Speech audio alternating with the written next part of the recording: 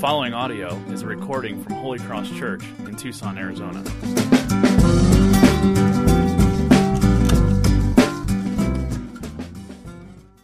Let's read, I'm going to start reading in verse 17. Luke chapter 15, verse 17. But when he came to himself, talking about the younger son, he said, "How many of my father's hired servants have more than enough bread, but I perish here with hunger? I will rise and go to my father, and I will say to him, Father, I have sinned against heaven and before you. I'm no longer worthy to be called your son. Treat me as one of your hired servants." And he arose and came to his father. But while he was still a long way off, his father saw him and felt compassion, and ran and embraced him and kissed him. And the son said to him, "Father, I have sinned against heaven and before you. I'm no longer worthy to be called your son." But the father said to his servants, "Bring quickly the best robe and put it on him, and put a ring on his hand and shoes on his feet, and bring the fattened calf and kill it.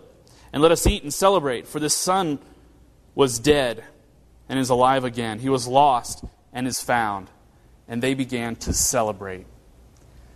We see here the feast of the father that has regained a son that was as good as dead, that was lost and gone forever in what he felt. And now he's back and he is celebrating.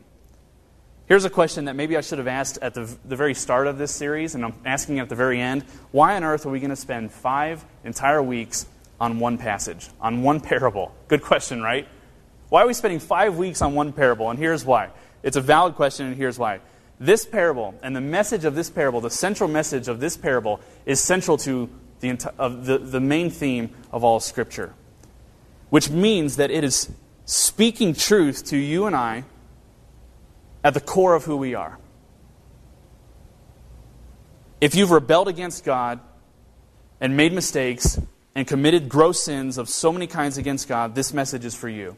If you've been a good person and gone to church your entire life and made good choices and always been on the straight and narrow, and you have a few big sins but not many, then this message is central to you. If you really don't think deeply about spiritual things, then this message is for you. And Jesus does a great job. The great storyteller that he is taking this parable and effectively telling us the central theme of all of Scripture. Jesus is telling us that every human being shares the same need, that we need to be rescued from God because we find ourselves so frequently alienated, away from Him, rebelling against Him, whether we've tried to be good or because we've done bad things. We need to be rescued. And this parable doesn't only cause us to reflect individually, because that's common, right? We can read the Scriptures and we can come and worship and think, and then we can always just think, what does this mean for me? What does it mean for my life? What does it mean for my own family, my friends, my roommates? What does it mean for my own spiritual walk? And that's a very good question. But this parable is going to take a step further, and it's going to cause us to reflect on, what does this have to do with us as a people, as a community, as a family? Because that's what Jesus is doing. Through this parable, He's talking to us personally, and He is inaugurating a new kind of community of people. Shows us how deep this application goes. It talks about the entire human race throughout all of history. We see from this parable that all of Scripture is about people that have been alienated from God and need to be brought home. Think back towards the very beginning of Scripture. In Genesis, in the Garden of Eden, God created the universe.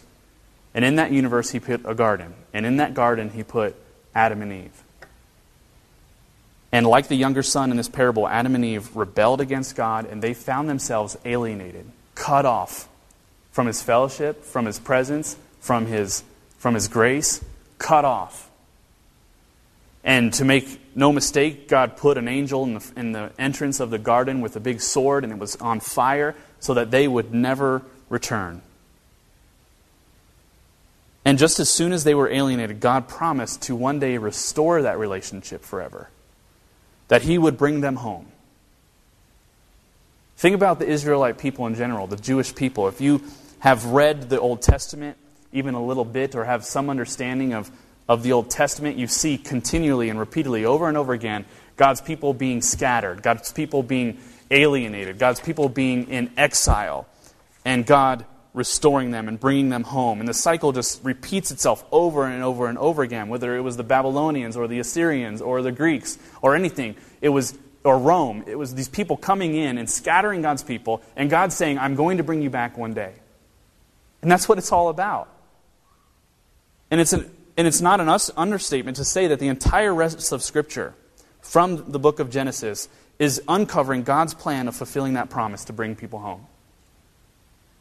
And saying, if there's any doubt, let me remove all doubt. No matter who you are, whether you've been good or bad, you find yourself alienated and cut off from God. And I will do everything to one day bring you home. I bet I can convince you a little bit of that feeling of exile, because we feel in some way exiled even today. Because this is not our eternal home. We're not home. We're not with God. We're not enjoying that real presence with no sin, no tears, no shame. We are, in a way, still in exile from that perfect Eden that we were created for. Is there a situation in your life or a circumstance where you think, where it happens, or you enjoy it and you say, oh, this is nice? Think of vacation. Think of the last vacation that you went on, and maybe it was just wonderful. And you know how it happens after a vacation, all you want to do is plan the next one. There's something inside of us that says, I need a break. Doesn't that cry out with a loud voice that you're still in exile, that you're still longing for something better? Like, doesn't the very fact that you and I long for things that are good or better than what we have prove that we are longing for something that we were created for, that we don't have? That you want relationships that are long-lasting and intimate and close? To even hunger after that would mean that you were created for that. To get away from the heat and to go up to Mount Lemon and have 15 or 20 degrees cooler, to even desire that there's something better. Or just to have rest at the end of the day. From time to time, Janae and I will, if we're cleaning dishes or working around the house or whatever, well, she's cleaning dishes, let's be honest. Seriously. and there's something, she even said this just a couple days ago. You know, Cohen is down, he's sleeping. And she said, wait. She says, quiet. Do you hear that? And I say, I don't hear anything. She says, exactly. Exactly. There's a peace. There's a quiet. Because our soul longs for that. We long to be home. We long to be at rest. And we don't have it. We are not home. And we were created for home. Does a fish feel uncomfortable when it's wet? Probably not. Probably not, because that's home. That's what it was created for. It's normal for us. We feel uncomfortable in our current state. There are things that bring us joy. Don't get me wrong. There are things that we enjoy that are wonderful, that are blessings from God, but we're not there. We haven't arrived. We're not without sin. We're not without shame or guilt. We're not without discomfort. So we're not home. We were built for Eden. We were built for God. We were built for fellowship and enjoyment and festive joy with God. We were built for paradise. And anything short of that, we will be in agony. We will be in shame. We will be uncomfortable. And we will always be searching and longing for it. Why do you want to find happiness in your life? Because that is what Eden is like. Why do you want to find friendship? Because God created you for it. Why do you look forward to your next vacation? Because you were created for festive joy and peace and quiet and comfort. You were created to experience those things. And we're not home. What do we do about that? What do we do about the fact that we are not home? And Jesus tells us. Through this parable, he tells us. And so let's look at this. The son, remember our story, the son has wasted his inheritance. He has wasted what God has given to him as a blessing. The son goes off and he rebels against God. He has shamed the father. He's accumulated a great debt. When he returns, the father does not demand payment from him. But he puts a ring on his finger and a robe on his shoulders and sandals on his feet. And he kills the fattened calf and he invites the entire village to do what? To party. To have a celebration, to have a feast. But this homecoming, bringing this exile home was not cheap. It was actually very expensive. It came at an enormous expense to the elder brother. And last week we saw that Jesus is our elder brother, that Jesus is our true elder brother, that bringing us home has accumulated great expense, and Christ has bore that expense in his own life. Think about this. Jesus was stripped on the cross of his clothes so that we could be robed in royalty. Jesus had a crown of thorns put on his head so that we could wear that ring that the Father gives his Son when he returns. Jesus drank the cup of eternal justice so that we can drink the cup of eternal joy. Jesus abandoned his heavenly home so that we could find ours. And Jesus sacrificed everything so that we could gain everything. The Bible talks about what this is. The Bible calls this the atonement. And I don't want that to be a scary word. The Bible uses it, and this is what it means. It's talking about that expense. It means that our homecoming. What does atonement mean? It means that our homecoming, our restored relationship with God is not free. It comes at an enormous expense, and Christ bore that expense entirely in his own life. It means that we had an enormous debt before God, and we couldn't pay it. And Christ paid it for us. And after that debt had been paid, the lost son is brought home, and there's a feast. And Jesus is telling a story about a feast. And look at the context. Remember the story. What is Jesus doing as he's talking about this feast? He's eating with sinners. He's eating with those younger brothers. He's eating with those exiles that he desires to bring home. And this is important because, like today, fellowship around eating is so important. You could have a really close friend, but if they invite you over at 6 o'clock and they don't have any food prepared for you, not even a drink, you're great friends, but this is a rotten fellowship. So I come over Tuesday night. You guys have just little finger foods. It'll be fine. Everything, it's the food and festive and a feast. It's drawn out. It's carried on. You sit there and you eat and you talk, and it's so drawn out. There's so many courses. We don't eat just to survive. We don't eat just so that we will keep on living after today. We eat of the intimacy of it, the fellowship of it. And it's no different today than it was then. If anything, then it was so much more important and critical to their society. It was a way for culture and family to connect and to grow as friends and to experience and enjoy life together. It was a place of emotional and spiritual and physical flourishing. And someday Christ will return. And when he returns, he will swallow up death completely, and he'll swallow up shame and guilt for those exiles. And he will bring them home, and he'll prepare a feast of great food and great joy and great dancing. Jesus will make the world a perfect home again.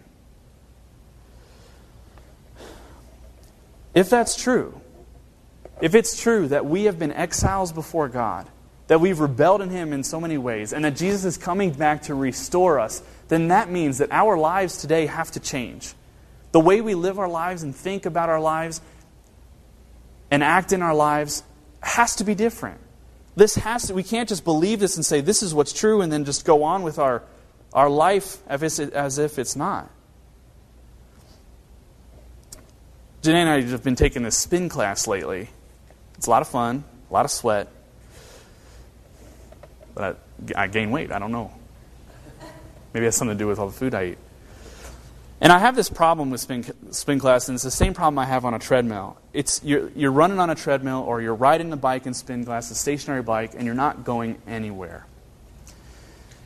And you're moving, but you're not going anywhere. And it is so easy to feel in this life that we are wandering, continually wandering, going from one place to another, but never arriving. We just keep taking the next day at a time, but we never get to where we want to be.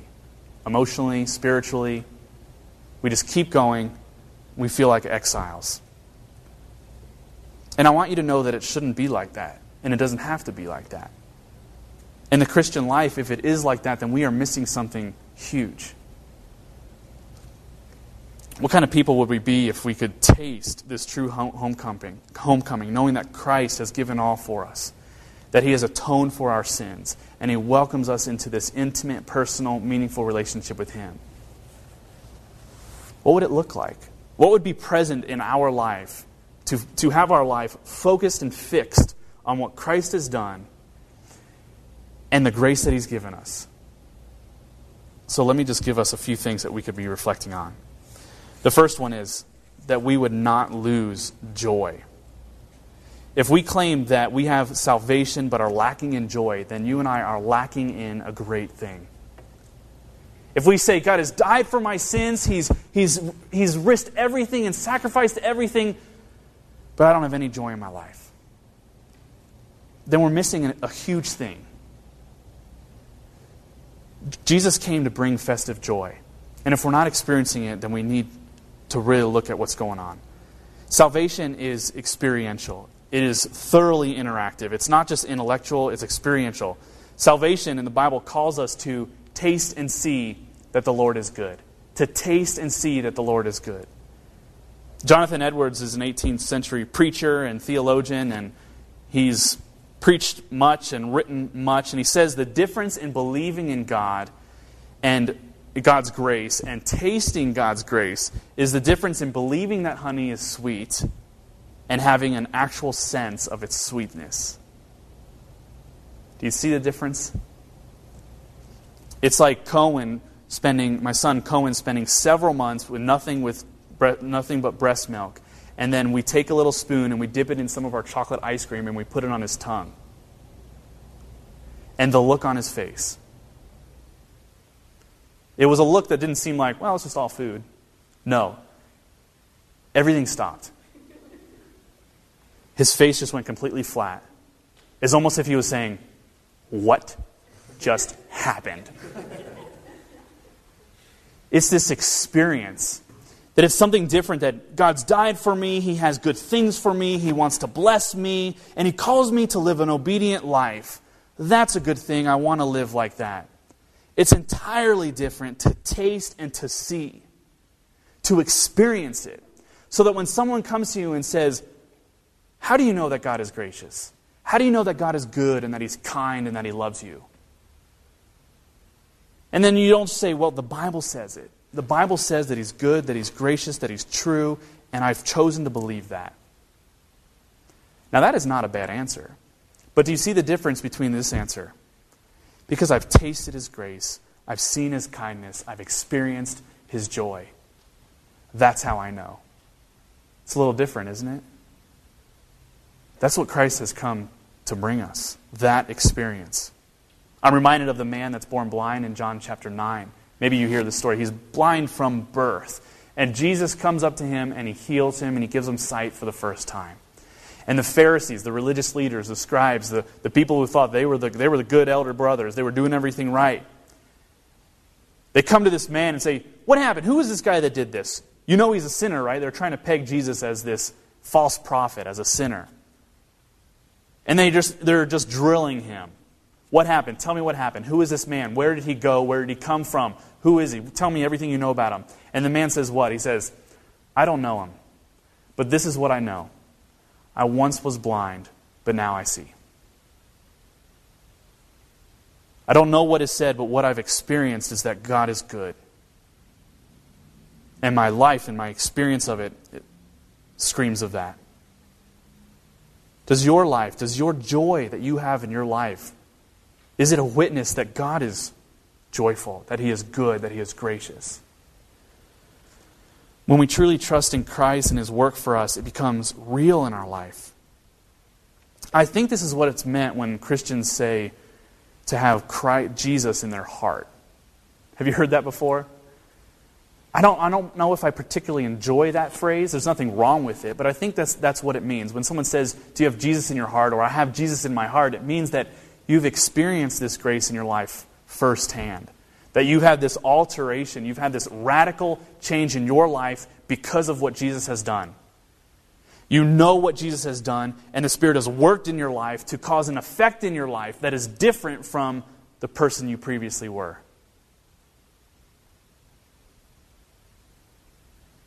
That's what salvation is. It is experiential. It is a tasting and seeing that God is good. It is not just a knowledge or a mental assent or a belief that I believe what God has done and it must be true. But it is this experience and this trust and this hope that we have placed in what Christ has done. And that's the second one, that we would not lose hope. If we truly believe that Christ has come and atoned for our sins and preparing a feast for us, and He's invited us to participate in this feast, you and I will never lose hope. You may have heard that by some that Christianity is this, I quote, the opiate of the masses. Have you heard that? And what that means, that people will say Christianity or religion in general is the opiate of the masses. It's the sedative of the masses. It's a sedative that keeps people from seeing what's really true, what is reality. And sadly, it's often like this. This is actually often the truth, that Christians do become more blinded to what is true. But when the gospel of grace transforms our heart and our lives, and the atonement of Christ is applied to us by faith in Him, the gospel is not a sedative, but it's like smelling salts. It's something that when you put under the nose, it just wakes a person up from a coma. So if we truly understand the gospel of grace in Christ and what He's done, and the expense that has been paid for our homecoming, it is going to make us see things as they really are. That we've been far off from God, but He's atoned for our sins. That we can't earn anything of His blessing, but He gives it to us freely. That He calls each and every one of us to repentance. And in repentance we receive forgiveness and joy everlasting. And one day Christ is coming back and preparing a feast for us where there will be festive joy. And we start to see things as they really are. We see our sin as ugly as it is, and we see God's grace as beautiful as it really is. The gospel is beautiful. The gospel message of our true elder brother seeking us out when we are lost opens our lives up to the reality that is beyond our circumstances. When our plans don't go the way that we've wanted them to go, we don't feel completely undone, because we know God is bigger than that. When we experience loss or grief, we're not finished, and we don't just pack up and say, I'm done, that's it. When we have setbacks, we know that we're not forgotten by God, because we have a hope, because we know who He is and what He's done, and that hope is unshakable.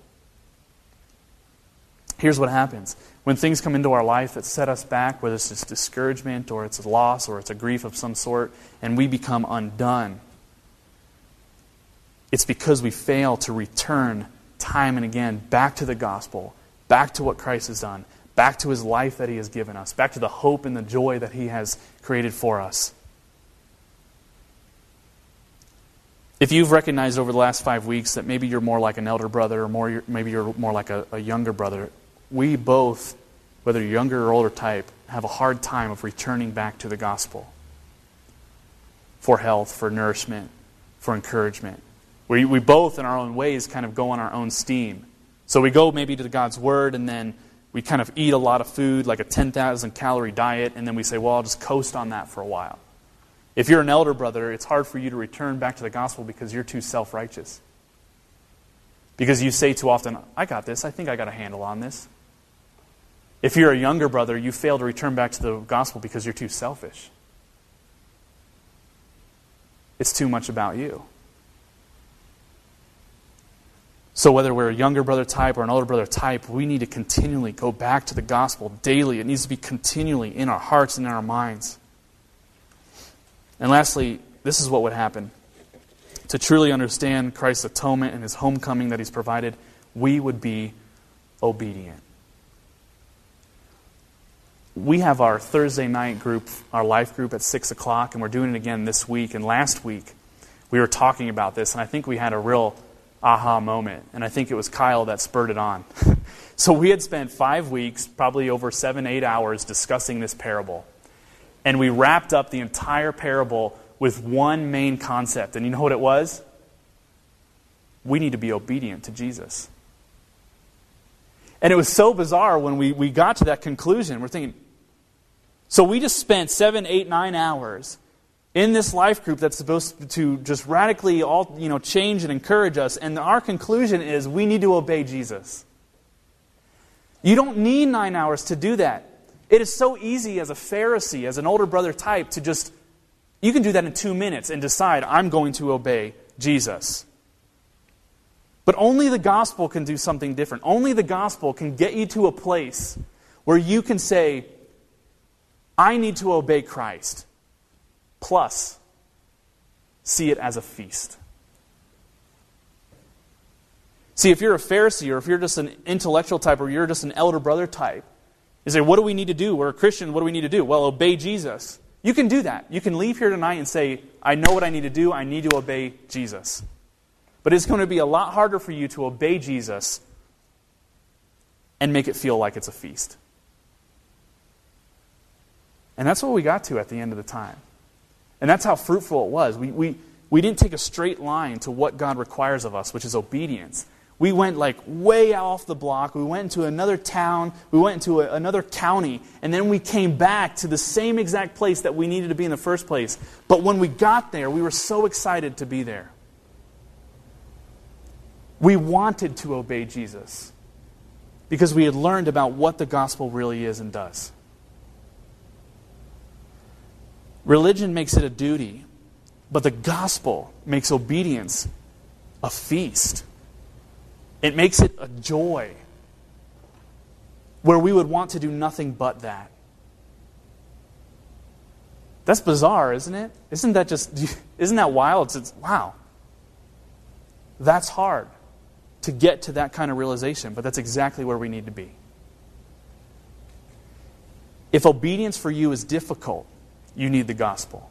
If obedience for you is difficult and it's difficult to enjoy it, then you need the gospel continually. You need to soak yourself in it. You need to say, God, I need a bigger awareness of my need for you. And I need a bigger awareness of your love for me. We need those so badly.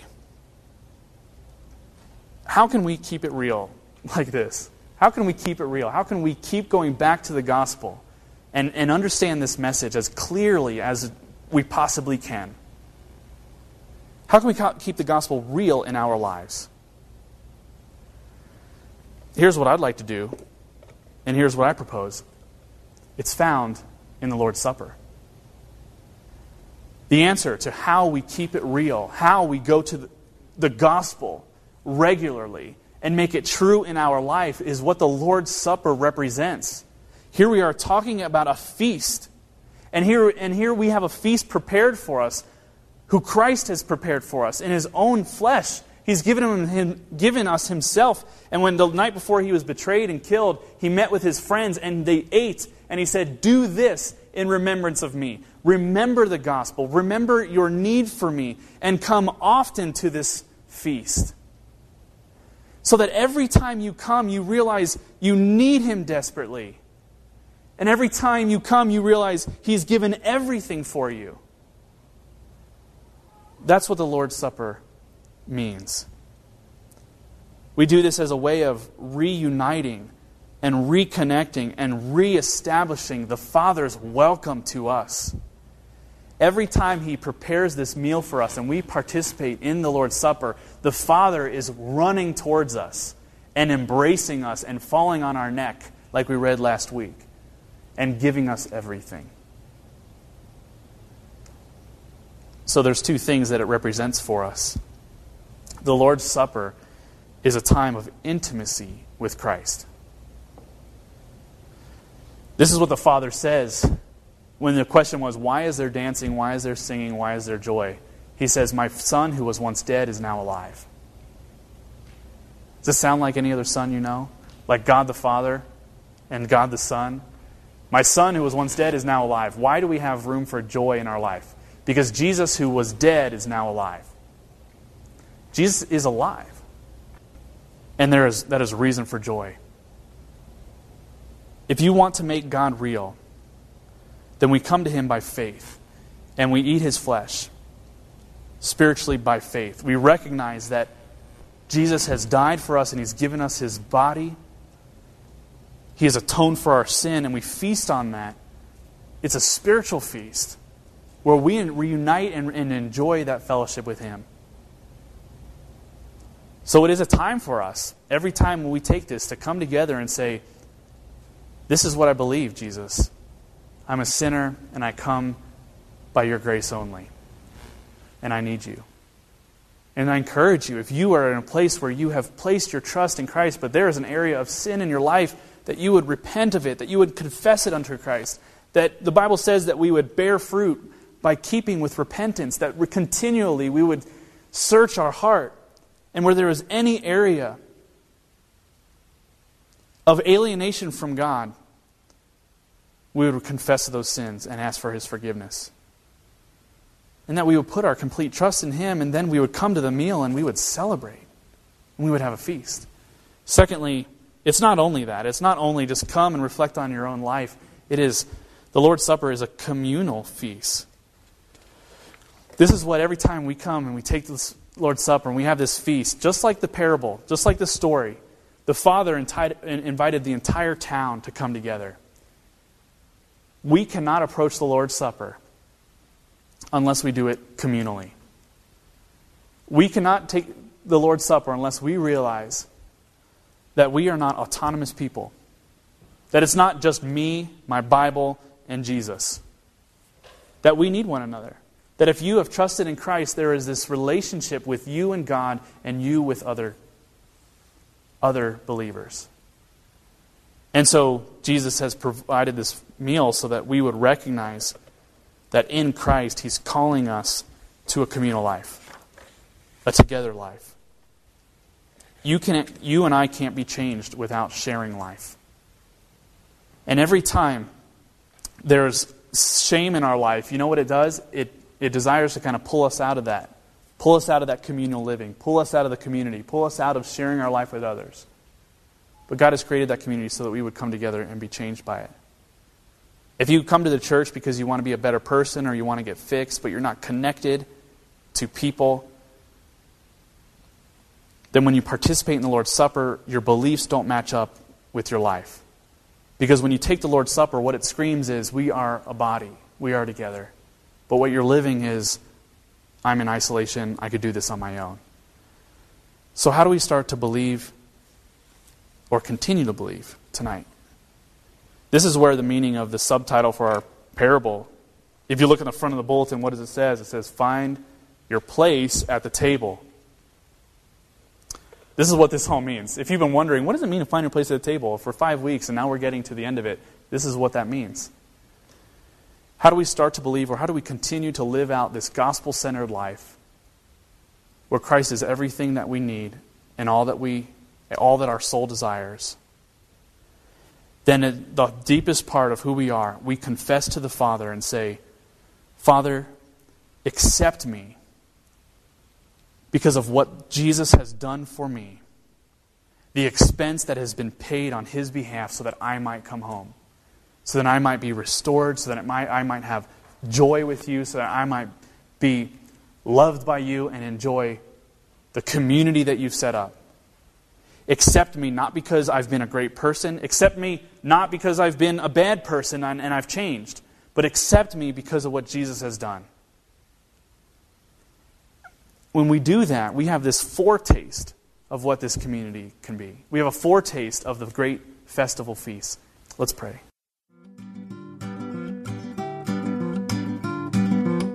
For more audio and information, please visit holycrosstucson.com.